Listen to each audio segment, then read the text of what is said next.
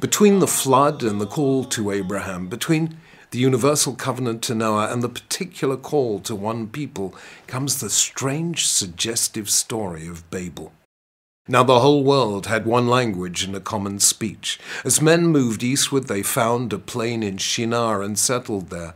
They said to each other, "Come, let's make bricks and bake them thoroughly." They used brick instead of stone, and tar for mortar. Then they said, "Come, let us build ourselves a city with a tower that reaches to the heavens, so that we may make a name for ourselves and not be scattered over the face of the whole earth." What I want to explore here is not just the story of Babel in itself, but the larger theme, because what we have here is the second act in a four-part drama that is unmistakably one of the connecting threads of Bereshit as a whole. It's a sustained polemic against the city and all that went with it in the ancient world. The city, it seems to say, is not where we find God. The first act begins with the first two human children. Cain and Abel both bring offerings to God. God accepts Abel's, not Cain's. Cain in anger murders Abel. God then confronts him with his guilt. "Your brother's blood cries out to me from the ground."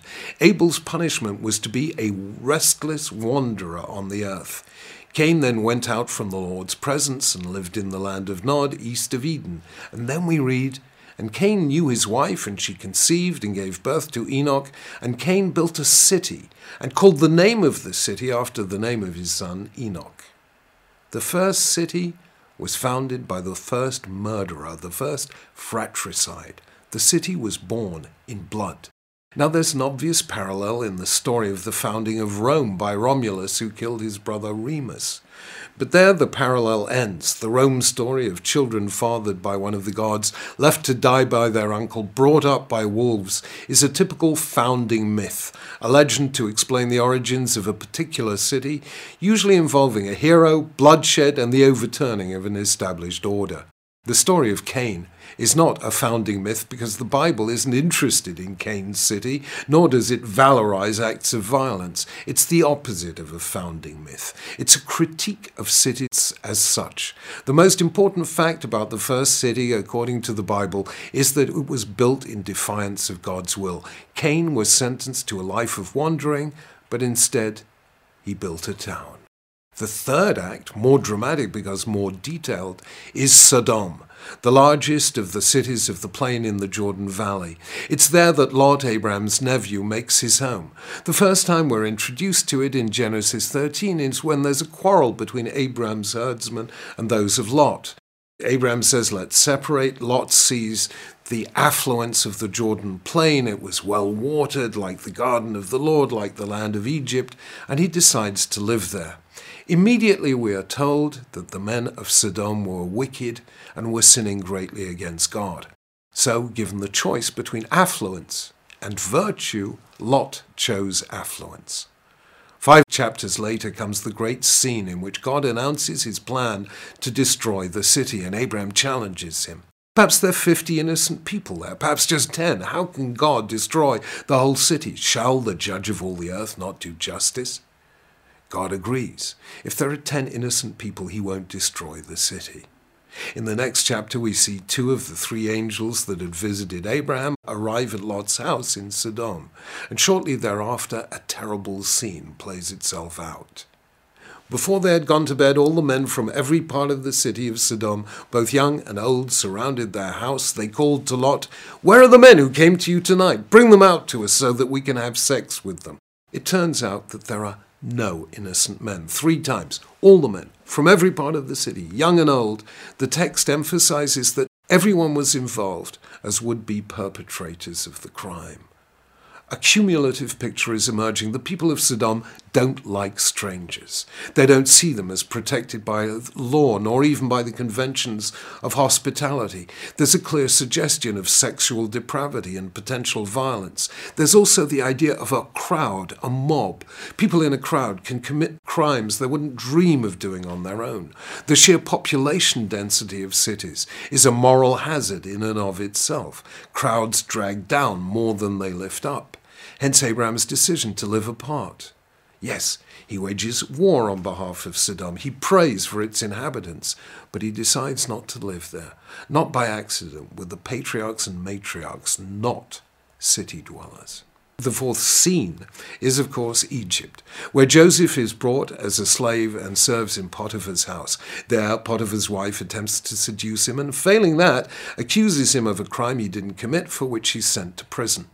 The descriptions of Egypt in Genesis, unlike those in Exodus, don't speak of violence, but as the Joseph story makes clear, there is sexual license and injustice. It's in this context that we should understand the story of Babel. It's rooted in a real history and actual time and place. Mesopotamia, cradle of civilization, was known for its city-states, one of which was Ur, from which Abraham and his family came, and the greatest of which was indeed Babylon. The Torah accurately describes the technological breakthrough that allowed the cities to be built, bricks hardened by being fired in a kiln. Likewise, the idea of a tower that reaches to heaven describes an actual phenomenon, the ziggurat or sacred tower, that dominated the skyline of the cities of the lower Tigris-Euphrates Valley. The ziggurat was an artificial holy mountain where the king interceded with the gods. The one at Babylon, to which our story refers, was one of the greatest, comprising 7 stories over 300 feet high, and described in many non-Israelite ancient texts as reaching or rivaling the heavens. Unlike the other 3 city stories, the builders of Babel commit no obvious sin. In this instance, the Torah is much more subtle. Remember what the builders said. Come, let us build ourselves a city with a tower that reaches to the heavens, so that we may make a name for ourselves and not be scattered over the face of the whole earth. There are 3 elements here that the Torah sees as misguided. One is that we make a name for ourselves. Names are something we are given. We don't make them for ourselves. So there's a suggestion here that in the great city cultures of ancient Mesopotamia, our people were actually worshipping a symbolic embodiment of themselves. Emil Durkheim, one of the founders of sociology, took the same view. The function of religion, he believed, is to hold the group together, and the objects of worship are collective representations of the group. That's what the Torah sees as a form of idolatry. The second mistake lay in wanting to make a tower that reaches to the heavens. One of the basic themes of the creation narrative in Bereshit 1 is the separation of realms. There's a sacred order. There's heaven, there's earth, and the two must be kept distinct. The heavens, says the psalm, are the heavens of the Lord, but the earth he has given to the children of men. The Torah gives its own etymology for the word Babel, which literally meant the gate of God. The Torah relates it to a Hebrew root, balal, meaning to confuse. In the story, this refers to the confusion of languages that happens as a result of the hubris of the builders. But balal also means to mix or intermingle, and that's what the Babylonians were deemed guilty of doing, mixing heaven and earth that should always be kept separate. So balal is the opposite of badal, havdalah, the key verb of Bereshit 1, which means to distinguish, to separate, keep distinct and apart. The third mistake was the builders' desire not to be scattered over the face of the whole earth. In this, they were attempting to frustrate God's command to Adam and later to Noah to be fruitful and multiply and fill the earth. There seems to be a generalized opposition to cities as such. There's no need, the Torah seems to be saying, for you to concentrate in urban environments. The patriarchs were shepherds. They moved from place to place. They lived in tents. They spent much of their time alone, far from the noise of the city, where they could hear the still small voice of God. So we have in Bereshit a tale of 4 cities, Enoch, Babel, Sodom, and Egypt. This isn't a minor theme, but a major one. And what the Torah is telling us implicitly is how and why Abrahamic monotheism was born. Hunter-gatherer societies were relatively egalitarian. It was only with the birth of agriculture and the division of labor, of trade and trading centers and economic surplus, and marked inequalities of wealth, concentrated in cities with their hierarchies of power, that a whole cluster of phenomena began to appear for the first time, not just the benefits of civilization, but the downside as well. That's how polytheism was born, as the heavenly justification of hierarchy down here on earth. It's how rulers came to be seen as semi-divine, another instance of Balal blurring the boundaries. It's where what mattered was wealth and power, where human beings were considered in the mass rather than as individuals. It's where whole groups were enslaved to build monumental architecture.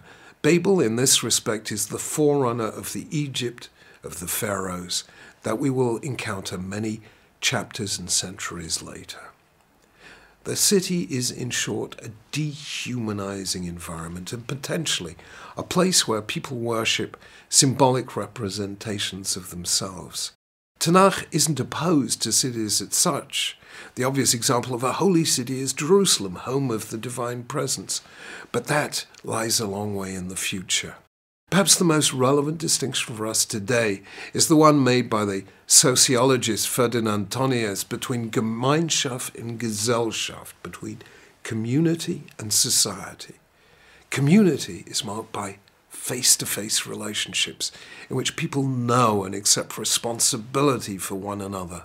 Society is an impersonal environment where people come together for individual gain, but remain essentially strangers to one another. In a sense, the whole Torah project is to sustain Gemeinschaft, strong face-to-face communities, even within cities.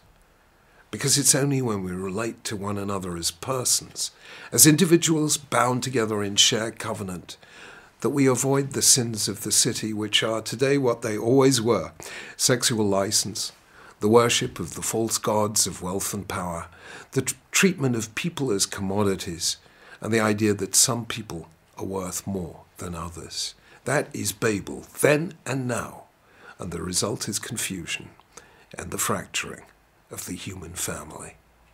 Shabbat Shalom.